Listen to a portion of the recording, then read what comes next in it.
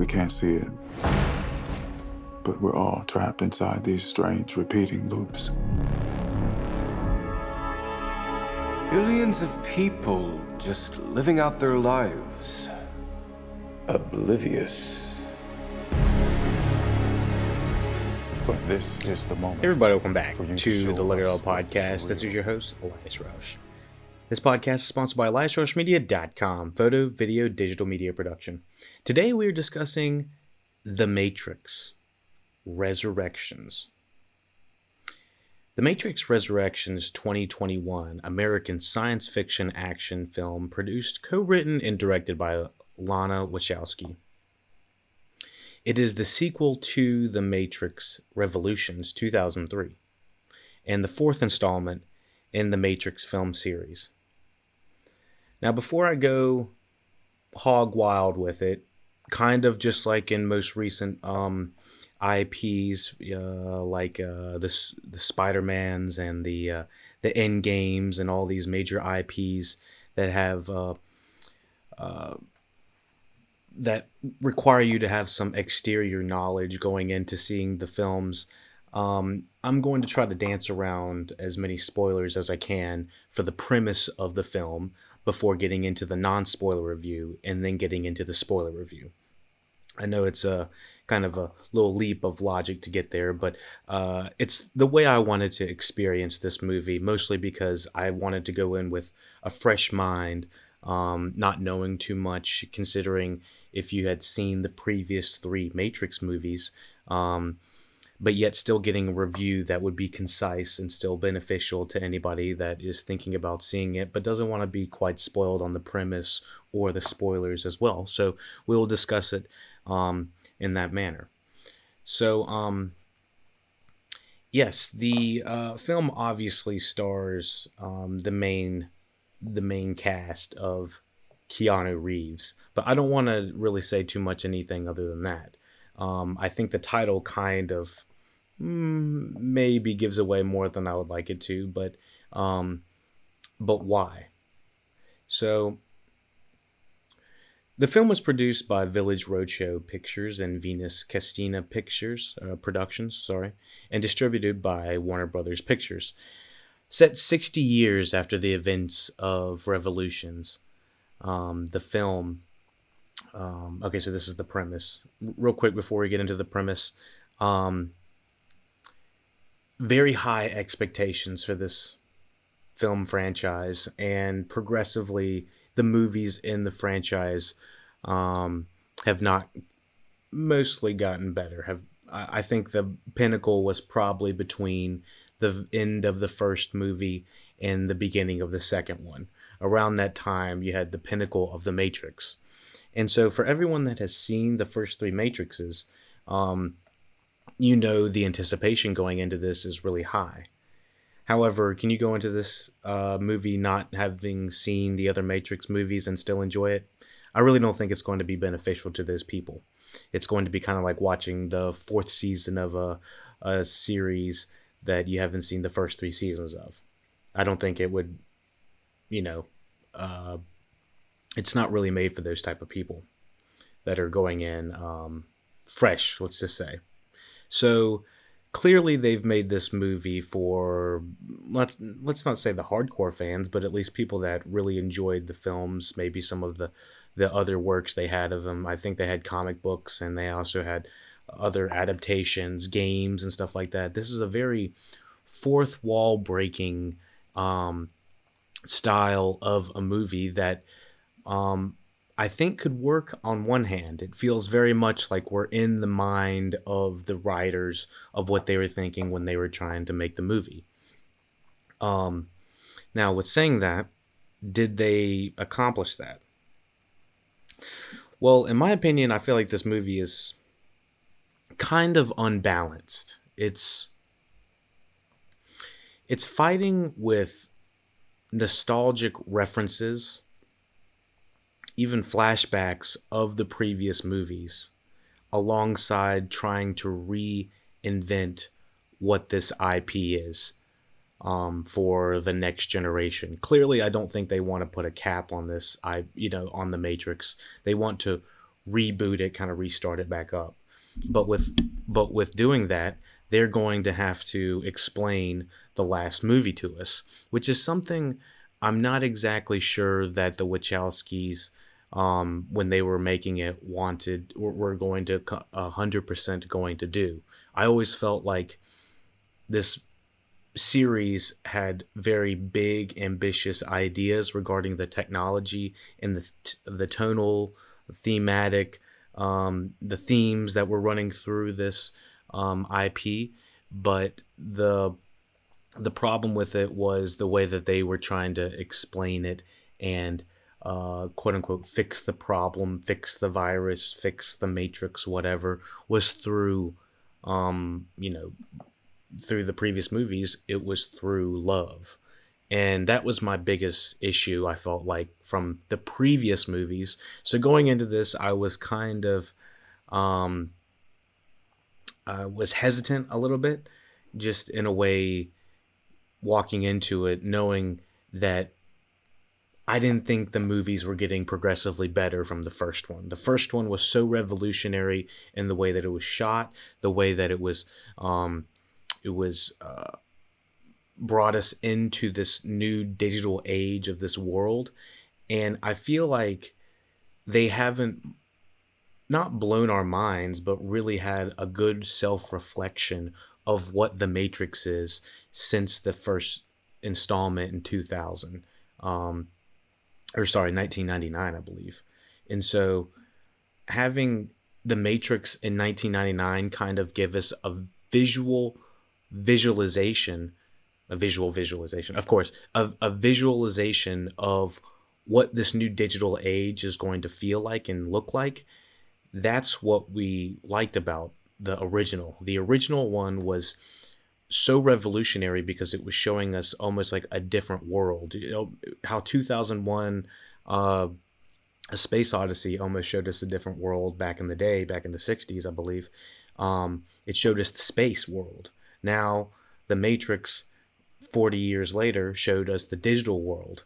Now, The Matrix Resurrections, what I would ideally like it to do is have a reflection of the technology that we are experiencing today, the multiverses, the metaverses, the new AR, VR, all the new realities we are currently experiencing now. Now, does this movie take that route? No, I don't think it does at all. I think that this movie is almost a winking nod to the fans at, hey, we know you guys really wanted a fourth movie and there's going to be big hype for it. So, you know, we're here to do it because we're fans too.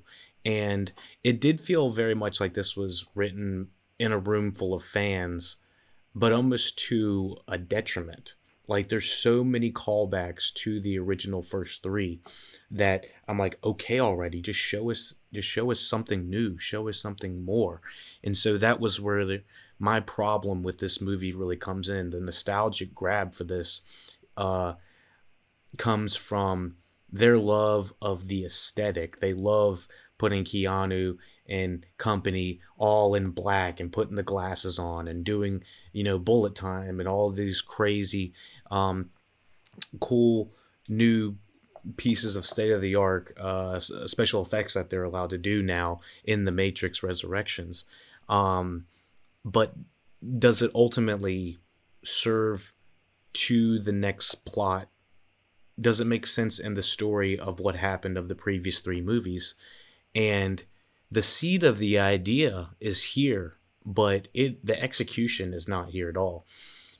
The biggest problem with this movie, I've gone 9 minutes without talking about it, even in the non-spoiler section, but the biggest problem, in my opinion, is they are taking mostly what feels like aesthetics and nostalgic references and trying to overlay them into, like, bundle package them into the fourth movie as like almost like a love letter in a way. But then it is also uneven with saying that. It feels like they want to have this story and this plot line to continue on. Hey, this is actually what's really going on. and this is what actually has to happen.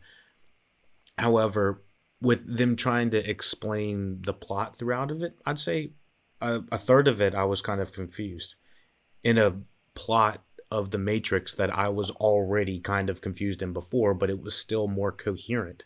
The the motivations and the storylines of this movie feel so muddled. It feels like either it was working against the studio, like maybe Lana Wachowski was working against the studio, or maybe she had full control. I'm not exactly sure what was going on with the story, but it definitely felt like um, there was,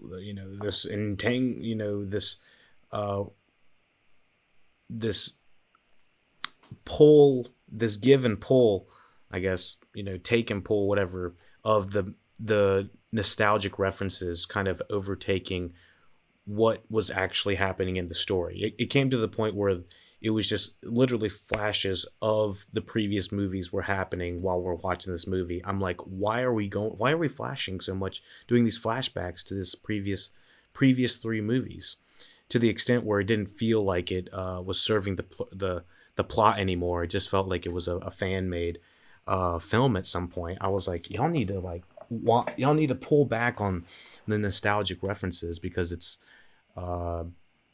overtaking what's happening in this movie. So with saying that, let's hop into the actual non-spoiler section of this movie. We're going to talk about the cast that's in here, because I kind of wanted to not know who the cast that was in here originally. So with saying that, I'll give a quick rating of 6 out of 10, mostly because this movie did not impress me in ways that its hype is leading into it. And I'm sorry that the hype is so high for it, but it's got the same directors, it's got a lot of the same at least one of the same director. I know the other Wachowski did not decide to join in, but it has Lana. So we have one of the same directors. It felt like the same aesthetic, but it's this was Danielle Masakasi and John Toll were on the cinematography, as opposed to Bill Pope, who was the cinematographer on the first three. I definitely feel like it has a slightly different aesthetic, just because I think they might have been still filming on film when we were in the original Matrix 99. I don't have that aesthetic pulled up right now, but there's definitely like a grainier texture to the original movies, that this one has more of a sleek film to it. Let's hop into the cast of this. So, of course, we have Neo, played by Keanu Reeves. We have Carrie-Anne Moss returning, Lambert Wilson, Jada Pinkett Smith reprising their roles from previous films in this series, Yahya Abdul-Mateen II, Jessica Henwick, Jonathan Groff from Hamilton. I loved him in that. Neil Patrick Harris, everyone knows him. Priyanka Chopra Jones. I think that she's the wife of one of the Jonas Brothers at this point. And Christina Ricci. The film was okay, so we already talked about the production and all that. So it's set 60 years after the events of the revolutions. The film follows Neo, who lives a seemingly ordinary life under his original identity, Thomas A. Anderson, Mr. Anderson.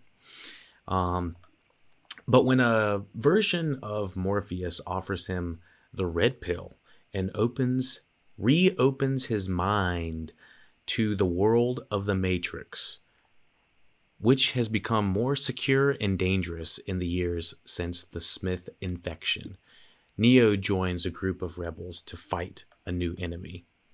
Which ultimately, once you start to hear that kind of premise, it's like, well, wasn't that like previously what was happening in the other movies? And yeah, kind of. I mean, isn't most of the Matrixes, all right, we got to like fight in the Matrix to get out of the Matrix, to fight the robots, to destroy the Smith's machines or whatever. And at the end of that previous movie, so assuming you saw the end of the Revolutions movie, Neo is like, he goes full on Jesus and just like straight sacrifices himself into like a cross, and like it looks like it overpowers the machines, and the machines are just like floating away, and that one guy named Mouse is yelling at everybody, yeah, yeah, yeah, we won. And it's like, that was a little bit premature there, Mouse. Let's not ever do that again. So yeah, that was like basically what happened at the end of the third movie. So coming into this, our expectations are high as hell. Basically, we know that Neo's the one, sacrificed himself, and at the end of that movie, I think the Oracle and the Architect are like having a conversation how there's just going to be peace for a very long time, which in this movie we find out didn't exactly happen to the degree that they had predicted. Again,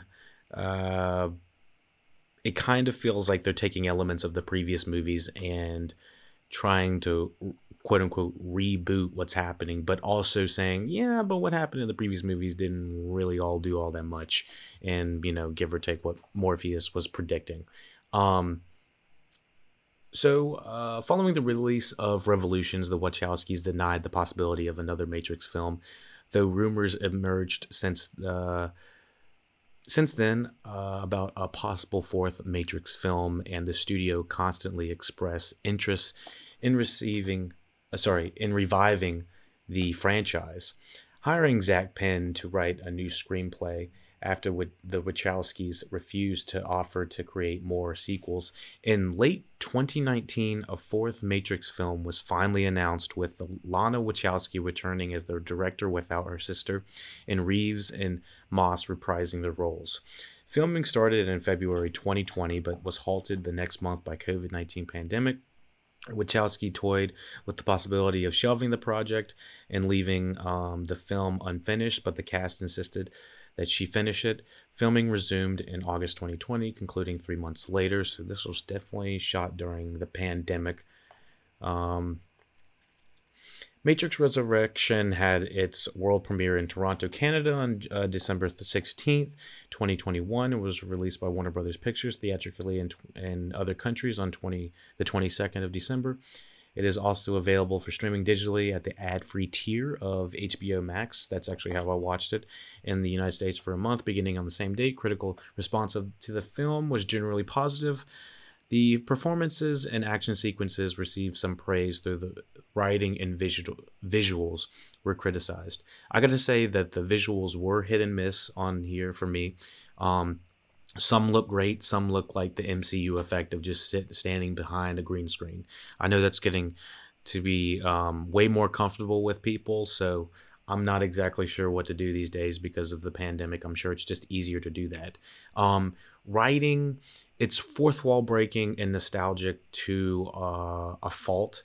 The writing, I don't think is smartly done. I feel like they say what's happening on top of showing what's happening, and there's not a lot of show don't tell. Sorry, there should be more show don't tell, and I felt like there was a lot of exposition dumps. They would come to everyone gets to a room, and then somebody would say exposition dump. Everybody would come to a room, exposition dump, which I felt like could have been fixed either by a different editor or a little bit a cleaner cut of the writing. Just trust the audience to understand what's going on. And I felt like a lot of times they were just having to explain what was happening, or they would show a flashback of someone that had passed away or something in a previous movie and be like, that was my father, and he was so-and-so, he was captain, he was it was like, oh my gosh, really? It's like, I understand from visual storytelling, this is your kin or something like that. I don't need you to beat me over the head with all of this. So yeah, the action sequences are good, not great. The thing about the wire fu kung fu of the first movie felt very revolutionary was how calming it was at the same time that Lawrence Fishburne was kind of giving this this lesson. This turns into a video game, which was kind of my problem with the last two movies of the Matrix. And I don't want to go in this thinking that everyone thinks that I'm like a Grinch or a grudging on this, begrudging on this Matrix franchise. I wanted this movie to be amazing, just as everyone else wanted it to be as well. The thing is, it's just not.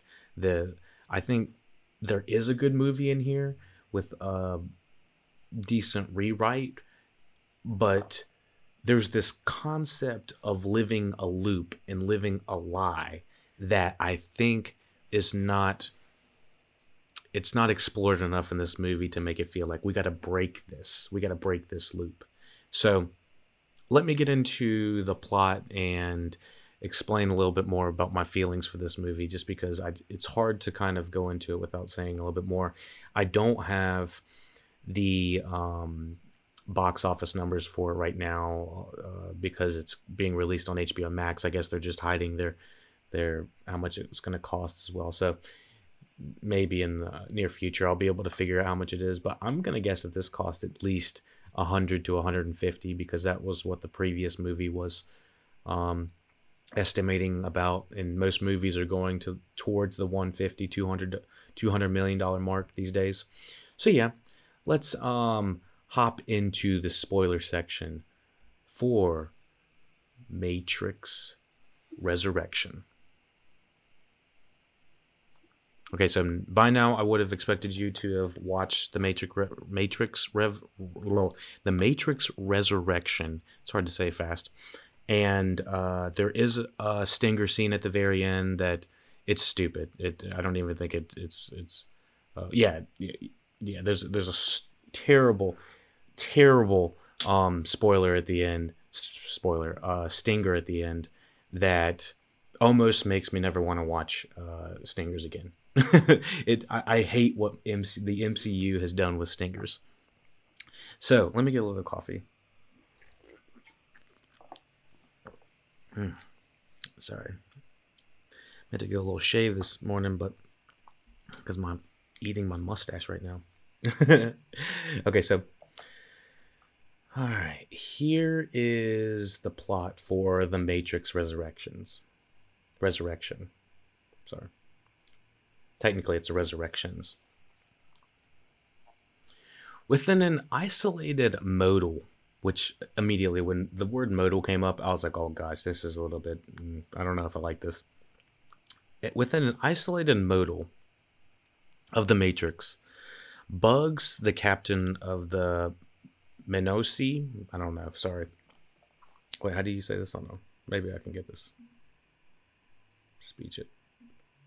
The Menazine, I guess. Okay, so Bugs, the captain of the Menazine, encounters a program running old code involving Trinity's discovery of Neo's location. Before agents of the Matrix find her, Bugs finds one of the agents behaving strangely, and he discovers he is actually the embodiment of Morpheus, and helps him to get free from the node before it is erased. Okay, so instantly hearing the model, the node, the Menazine, I was like, oh god.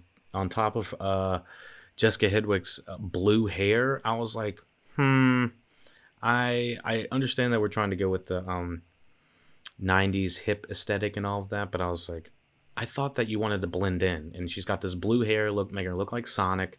Didn't know what to do with these fourth wall breaking kind of, let's go back to the original scene of the first movie. I was like, maybe this could be cool, but we've kind of started to see this in other movies where, you know, we're revisiting the scene of the crime or something like that. And I definitely felt like they were talking in a way that was talking to the audience as if they hadn't seen the first movie in like 20 years. And the way that they cut in between, the editing in this, the way that they are cutting in between the older movies, it would probably drive me nuts if I had just watched the older movies. It would almost feel like oh, this would be so cool if when he's punching at the same time, you cut it to when they were shooting, they were punching each other in the other movie as well. And it's like, that would be kind of cool for like one or two shots, but not for every action scene, having it cross cut between the previous fight in a different movie. Just threw me out every time. So on top of the sketchy writing between Bugs and Morpheus, I did like the casting between them. I'm a big fan of Yahya Abdul and Jessica Hedwig. I thought Jessica Hedwig was one of the stronger aspects of Iron Fist, which was not a very good show. But apparently she actually knows how to whoop some ass. And Yahya Abdul Mateen, Dr. AKA, I guess I can't really say too much. He can play his role so well. I think he's a very charismatic guy to watch on screen. And so having him play Morpheus, but in a slightly different role, I felt like it could have been done. Was it explained well? I don't think so. Neo, now in The Matrix as Thomas Anderson, is a successful video game developer, creator of a trilogy of games based on his dreams of The Matrix, which is an awesome idea. It's like he's stuck in this loop and he's having dreams about it and he's actually still in the loop. And with saying this, like this loop that he's in, I felt like they really needed to emphasize that he's stuck in this and he's seeing Trinity and he's stuck seeing her. And they do to like a minor extent, but it feels like they need to break their loops in a way to, to get outside of the machine, so to speak. It's kind of hard to explain, but there's a crumb of a good idea of them being stuck in these loops, and I like that idea.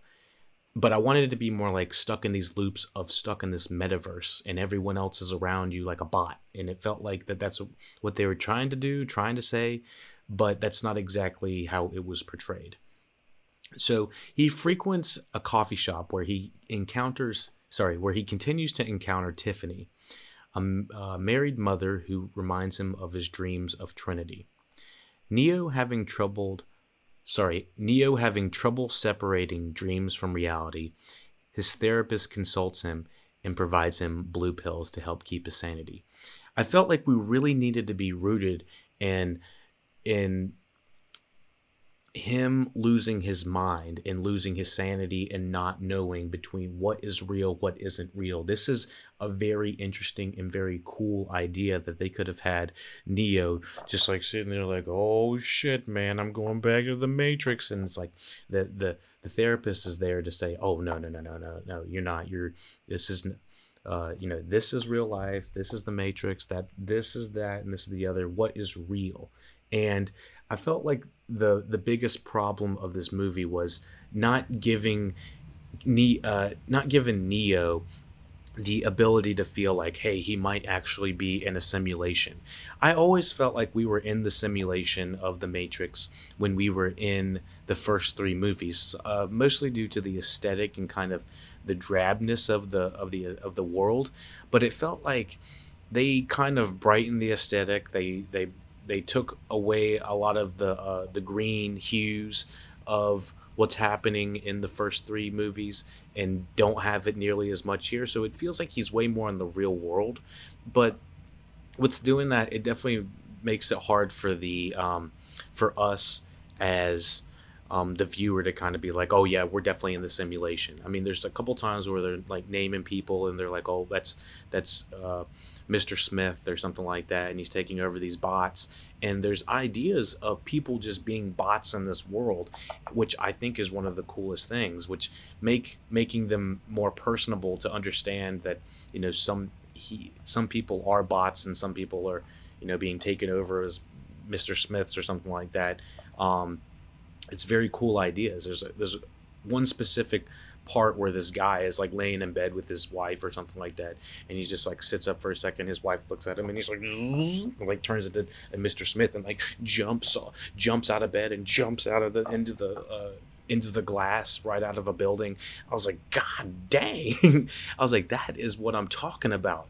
I want some like more interaction and more down to earth, real life, what's going on with the real world and type stuff. I didn't feel like the world building in this movie was set up in a way that we understood the motivations, we understood uh, what exactly could be done. Could he be hurt? What was going on with being jacked in and out of the Matrix? They didn't have to be in phone booths anywhere, but they could travel through mirrors at some point. I don't know. Let's continue on. Maybe we can understand this.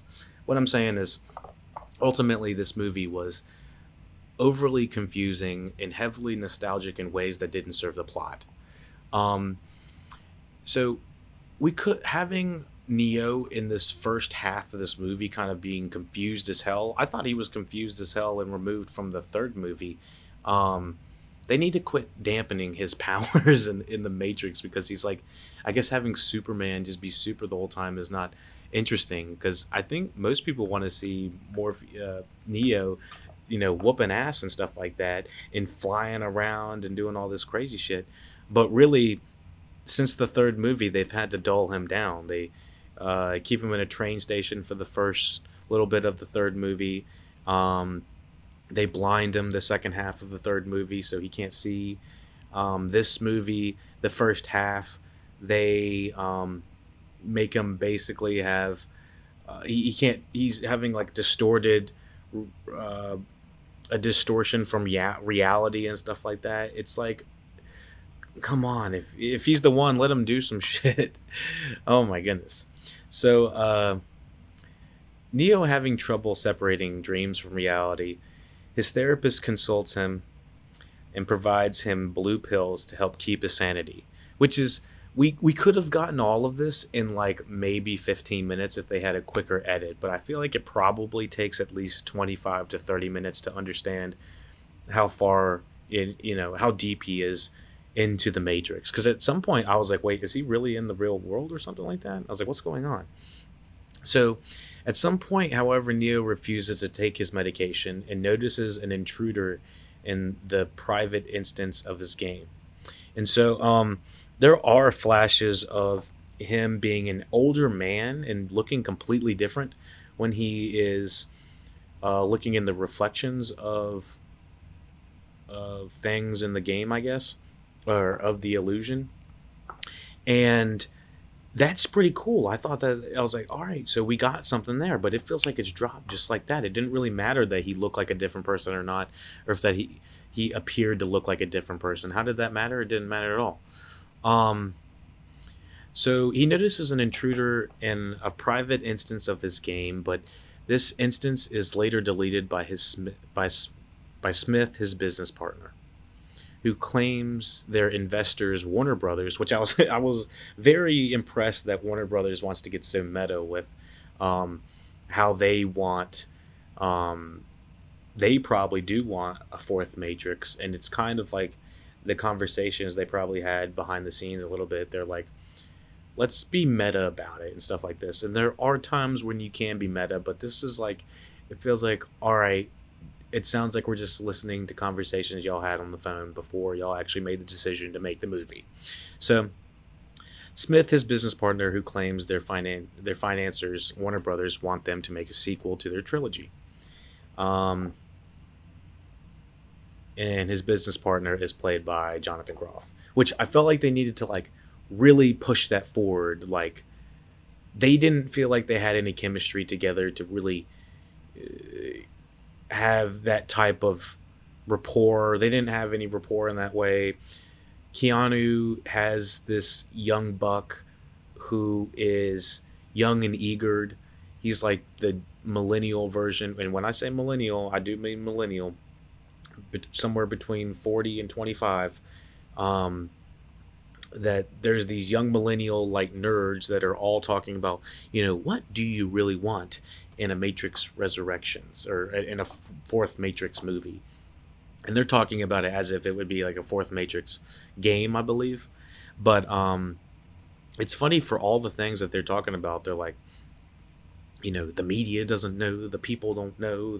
They're talking about the cat tricks in the stinger scene at the end. I was just like, y'all just don't know what you want to do. It felt like This first hour of this movie felt super heavily based in the way that Cowboy Bebop live action has happened. For anyone that hasn't seen it, it feels like they looked at the original material and tried to recreate it, but it turned out to be more of a Saturday Night Live recreation and less of the original, homages to it. And it feels like they're trying to do homages to the original movie, but it's to the detriment of the film. Like I said, the nostalgia is being beat over the head to the point where we might as well just watch the original 3 movies because you're showing it anyway. So having these millennial guys walk around a table talking about what do the people want, and I don't even think there were that many women in there, considering that Lana is, one of the creators. I thought that was kind of interesting. But anyways, I was like, come on now, we can do better than this, and we don't need to spend time with people talking about what ifs. And I don't mean to be harsh or to be rough on the crew and everything, because I understand how difficult it is to make a movie. It's close to nearly to impossible to make. But with saying that, it's like, this is a really high bar right now, and having people explain to us how important the bar is does not make it any better. That's my thing. So outside the Matrix, Bugs and Morpheus locate Neo's signal within the Matrix, despite the general belief that he had died at the end of the Machine War. They trace Neo to Anderson and realize he subconsciously had to run the modal instance to allow Morpheus to be freed, which is like, okay. Okay. And I still, to now, even at this point, I don't even understand why Morpheus is in the state he is now. I've listened to 2 reviews and I still don't understand. So if someone wants to explain that in the comments, y'all can go ahead, of why we have a digital Morpheus that feels like he can do anything at this point. And almost every scene with him feels like they just really want to have like they're holding back so hard on wanting to do more special effects with these people.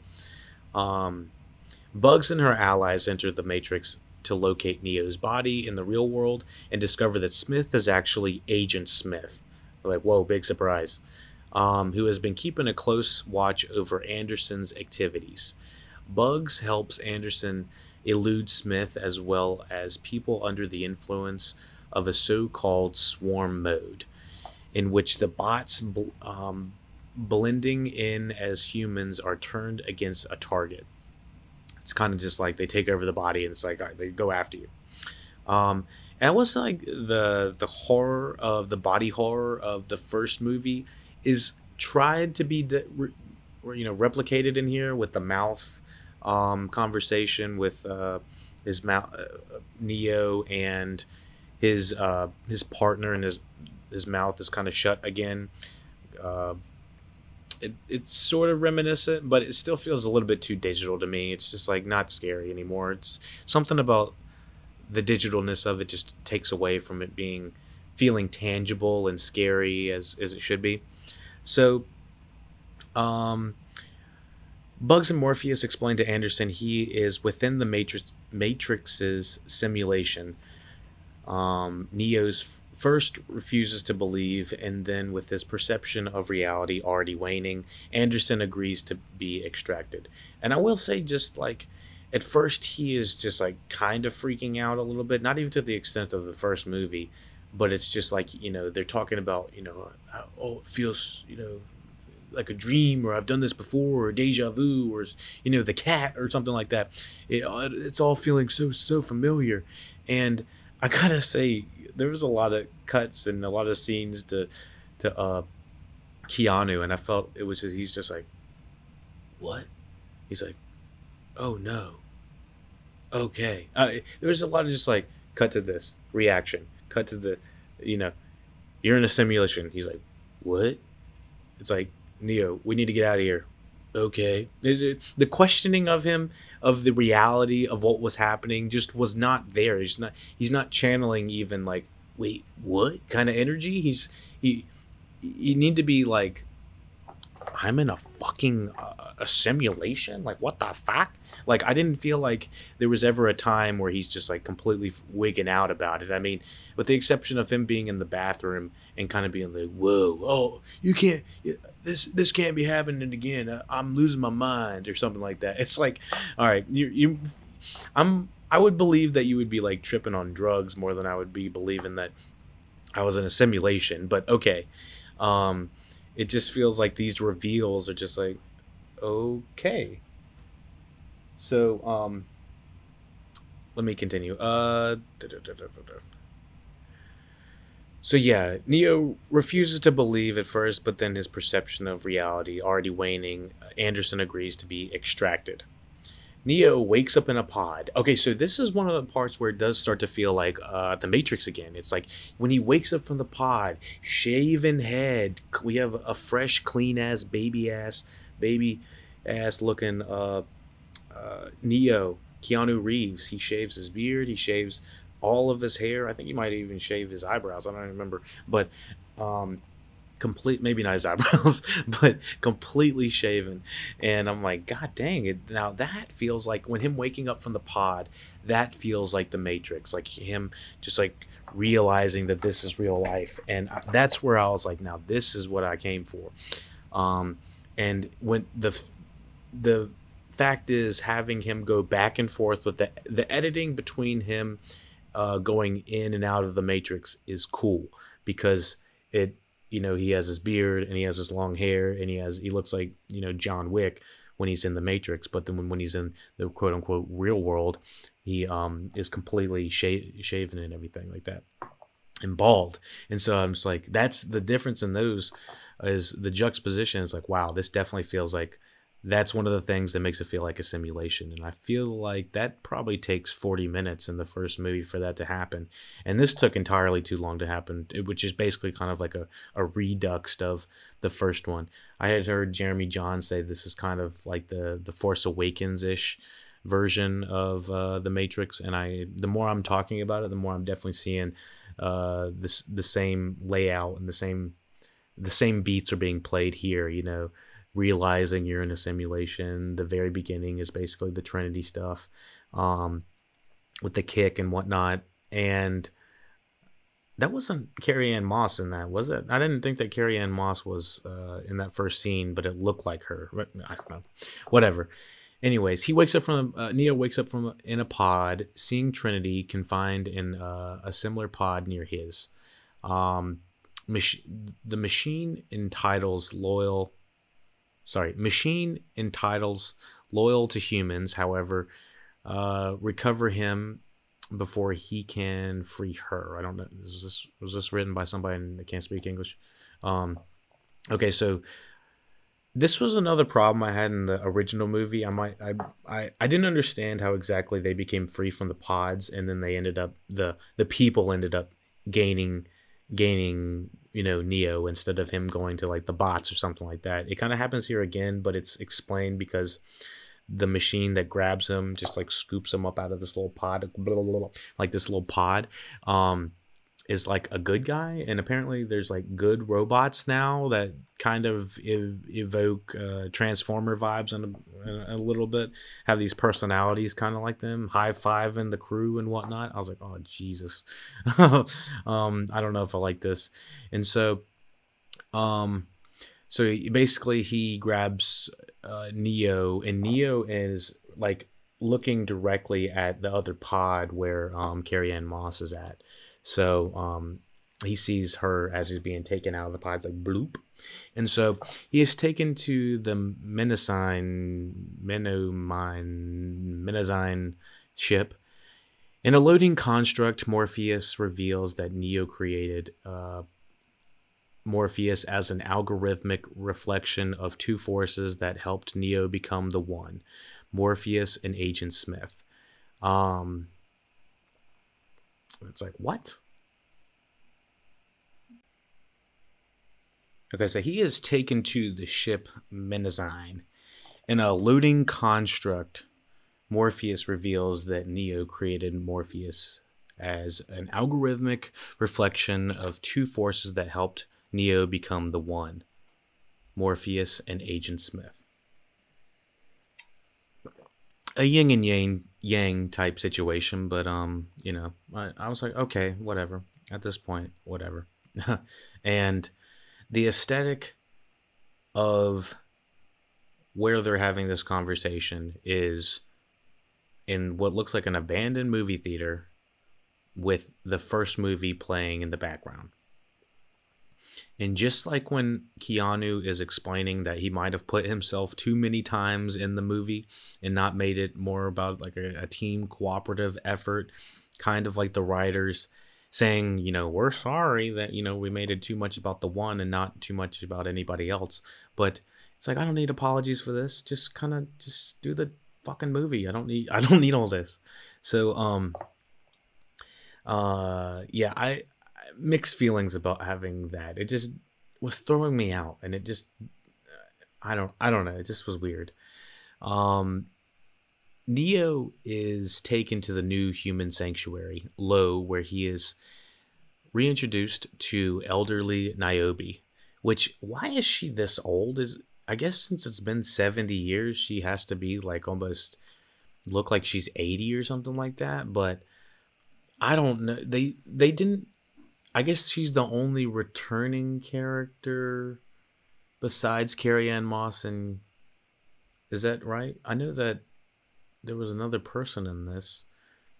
Lambert Wilson? Oh, Lambert Wilson. Oh, God, they fucked his shit up. All right, so, yeah, I guess that would make sense that she's supposed to be like 80 or something like that, but she doesn't look that bad.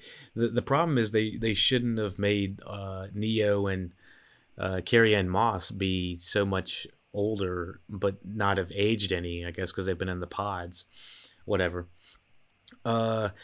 Niobe explains 60 years have passed in the real world, and human survivors have allied with some of the machines both in and outside the Matrix to keep the system working against an anomaly was created. Anomaly within it. Niobe takes Neo to meet Sati, an exile program he had previously met, and we get a full explanation. Do you remember my father from the third movie? And it's like, oh my God, if you had just seen the last couple movies, you don't need to say this is him, this is what he looked like, this is what he did a sacrifice, he did all this. And it's like, just show us in like 3 seconds a guy from the previous movie. Like the times that you want to do the flashbacks I feel like the times they didn't do the flashbacks. They did the flashbacks at random times in this movie. Not for storytelling purposes. I felt like it was more for like being in touch with the previous movies. It was very hit or miss. And I was like, just show him. Just, I guess because you have to like, logistically you have to get that actor's permission to be in the movie again. But I was like, they're showing every other part of the other movies. It's like, my lord, the one times you want to show them, it felt like they weren't. So we see Sati again, and an exile program he had previously met, and explains that the anomaly was created after the war, the machine war, and somehow resurrected Neo and Trinity and kept them inside, kept them isolated from others. Though Neo wants to rescue Trinity, Sati warns against it. Niobe orders Neo to remain outside the Matrix, but Bugs, Morpheus, and others defy her in order to free Trinity. And I guess we do understand the connection of the energy that is produced between Neo and Trinity. It's eventually explained that their wanting each other produces more electricity or more power or energy, which I'm like, okay, I'll take the bait for that, but I'm not gonna just like take it blindly. The stakes of understanding what could happen if it goes wrong, I don't think are established here at all. And this is one of the problems of the middle section of this movie when it comes to bringing them into the real world. Once again, it's one of the least interesting parts of the movie. That the stakes are not established of, I guess, if things go wrong and Trinity is not rescued, then, their bunker could be, outed or something like that in the real world. I don't understand exactly what the stakes are again, because I felt like they're just starting the war kind of back over a little bit, but like I said, I was confused. And they even kind of go above and beyond trying to explaining it, but I was like, why did y'all even make a plot this convoluted anyway? Kind of felt a little bit like Eternals with the storytelling in that way. Coordinating activities in and outside the Matrix, Neo and Bugs enter the Matrix but are met by Smith and others, and other exile programs who want to see the Matrix return to its former form. It's like, okay. While Bugs and her crew fight the exiles, Neo faces off against Smith and, slowly recalling his previous abilities to bend the rules of reality within the Matrix. It's like he's trying to relearn everything he had previously already done the previous 3 movies. And like I said, if you had just watched the previous movies watching this, you're like, dude, you know so much. You can fly, you can whoop ass, you can stop bullets, and now you got this force push thing going on. Fucking kick some ass. And so having him dulled down every movie for some reason is kind of annoying. So, okay, with Smith defeated, which I didn't even feel like it was like a full defeat. Every time that we've defeated Smith in all these movies, it felt like the final defeat, and he just ends up coming back somehow. I don't know why he would think fighting him, fist popping him left and right 1,000 times is really going to do any difference, because he's a program. Bugs takes Neo to Tiffany's repair shop, but before Neo can talk to her, his therapist appears and immobilizes Neo. And for some reason, he has like all of this, like, okay, I guess this is explained here. He can manipulate time, unlike Neo. The therapist reveals himself to be an analyst, a program that succeeded the architect, studies the human psyche, and has since grown more powerful. Okay, so there was not really a time I really felt like this thing was actually a program. Every time Hugo Weaving was on screen, I felt like he channeled robot energy. He channeled cold, heartless, calculating statistics of this is what I got to do next. And I still felt like Jonathan Groff was channeling more of a personality and not so much robot personality. I guess that's one of my problems as well. I did think I compared The Matrix to Terminator, the Terminator series, in that way as well. And I was getting very late stage Terminator vibes when watching this as well. So he's succeeded the architect. He studies the human psyche and has grown more powerful than you could ever imagine. He saw Neo and Trinity die at the end of the machine war, but created the resurrection pods to study them. Which, okay, just it feels like when someone doesn't know when to end a story and they're like, and then, that kind of thing. So he wants to build the resurrection pods to study them. Through countless iterations, he found that individually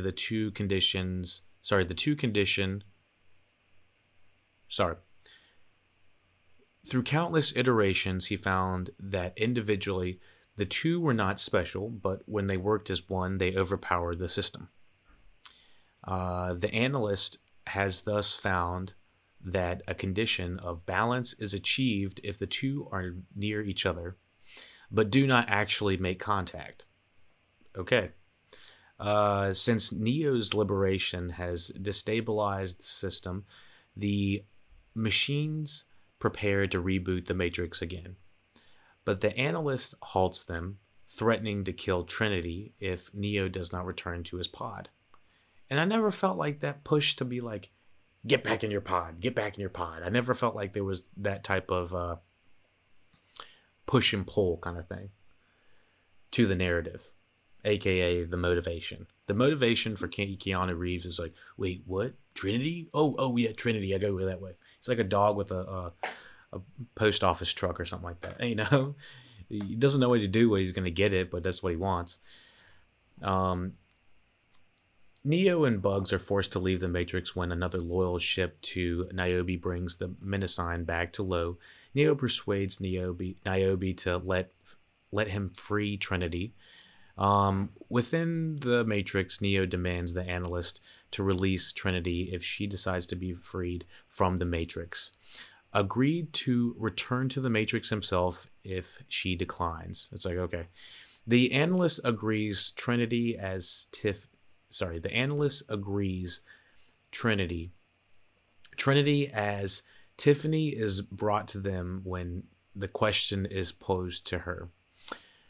Her family appears in an attempt to keep her within the Matrix. See, there is no motivation, or there's no gravitas or ethos or pathos or whatever you want to call it, story-driven motivation for Carrie-Anne Moss to stay with her family. You just have to believe that she loves this random family that is being generated for her. And that's another problem with this movie. It's like, just saying that, being there, doing that does not make it so. Thus, we're just told about it and shown one quick scene with her family and Neo at one point, which did make me laugh. He's like, "Are you trying to beg my mom?" It's like, sorry. You seen Carrie-Anne Moss? Yeah. And that one scene when Keanu Reeves' partner is like, "Oh my gosh, MILF alert." It's like, do we have to say that? Yeah, we don't have to say that. So at the last second, she rejects that reality and recognizes herself as Trinity, which is like, whoa, big reveal there. It's like, I kind of expected that to happen. The predictability in this movie was kind of lame. Very predictable. The Analyst prepares to kill them, but Smith intercedes, temporarily stopping the Analyst and giving time for Neo, Trinity, and the others to escape, with a pretty cool fight, I think. Neo and Trinity race ahead to give Bugs and others time to extract themselves, but the Analyst turns to a swarm against them. The pair race into a skyscraper with nowhere else to go. Before we get to the skyscraper, it was crazy. Just everybody, all these people turn into bots. Like I said earlier, this one guy sleeping with his wife, and he's like, it just turns into a fucking bot. And it's like, at one point, seeing Neil Patrick Harris having to like fight Jonathan Groff at one point, I was like, what is even going on at this point? This felt like a crazy SNL skit gone awry with a $200 million budget. I was like, God dang. And so having people just running through the streets, Walking Dead style, this was the coolest shit in the entire movie. And it felt like they waited till the very last moment to really turn people into bots. I was like, this is when you could have metaverse this shit. You need to really have this visualization of these are just bots. You know, fuck these people up, I guess. I mean, technically they're not just bots. I think those are actually real people in the real world, but they're just plugged into the Matrix. But anyways, that's off the point. Who cares? Just bottom up. They're all bots. So anyways, the pair race into a skyscraper, and having people just jump out of the skyscrapers just trying to kill them was crazy. And I was like, now those are the cool scenes that I was like, a little bit traumatizing, but still memorable. The pair race into a skyscraper with nowhere else to go. The two jump with Neo expecting them to be able to fly away, and he tries a little bit earlier. He gives him a little whoosh, and he can't do it. He almost feels like Clark Kent when he doesn't have his powers. I think one of the Supermen has that. I think it's like 2 or 3. But the two jump with Neo being expected them to fly away. Neo fails to do so, but Trinity develops the ability to fly. Just she can do it now. I guess she's got the power, allowing them to escape and regain control of the Matrix. In an aftermath, Neo and Trinity return to face the Analyst, promising to reform the Matrix and assuring him that he will face dire consequences should he try to seize control again. Neo and Trinity both fly away. into the sunset of New York or something. And that is The Matrix Resurrection. Let me know what you thought about the movie. Let me know what you thought about the review. Please thumbs up. Go to patreon.com/lookitoutpodcast for all of the full library. Get reviews on animated shows and TV shows and movies. And be sure to check out the different tiers on there. Go to luckydogpodcast.com for more of the library. You can get all of the social medias there. You can support us there. You can do everything above the sun, the Matrix there. You can join the Matrix and Look It Out podcast and whatnot. Thumbs up, subscribe, follow, do what you can to support the podcast. Thank you all for subscribing on YouTube and all of the important podcast providers as well. 5 stars on iTunes. Everything you can do to support the podcast absolutely helps.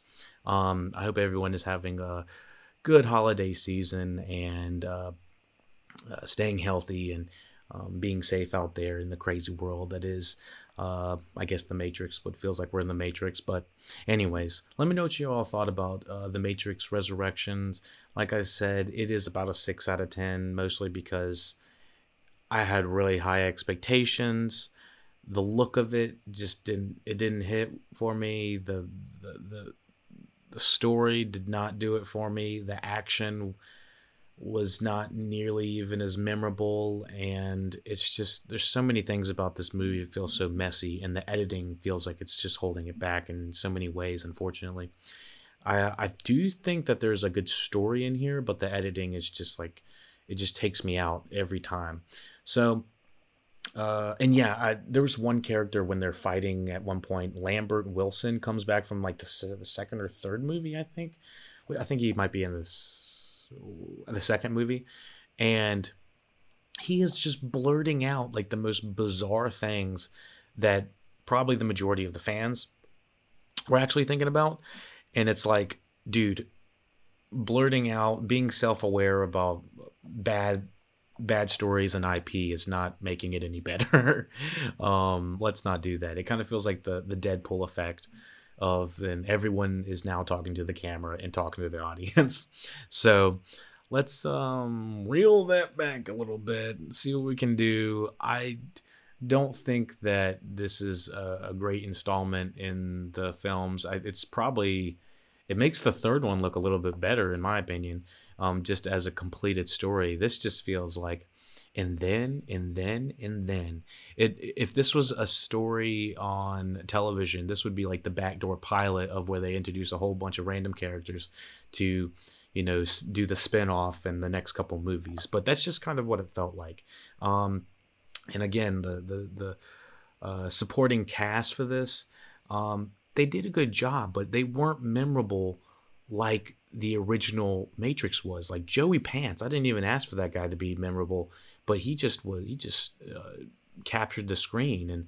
And having Morpheus in the Matrix in the first movie felt like he participated a lot more. And he hasn't quite as much since. They don't know what to do with the Morpheus character, I think, after the second movie. And so once he finds the one, he's just kind of like relegated to the back seat. So let's see if we can kind of clean this up, maybe make it a little bit better. I don't know. What does it need? A limited series of kind of explaining what the world is again? The thing is, the Matrix can be so many things, but it's not. It's kind of limited in scope. I think you can expand the scope of it completely, up in the story, and kind of make it more relevant to what today's day and age is. That's what I would do if I was making it. But yeah, let me know what you would do. Let me know what you thought about the movie. I saw this Take it in a easy. dream.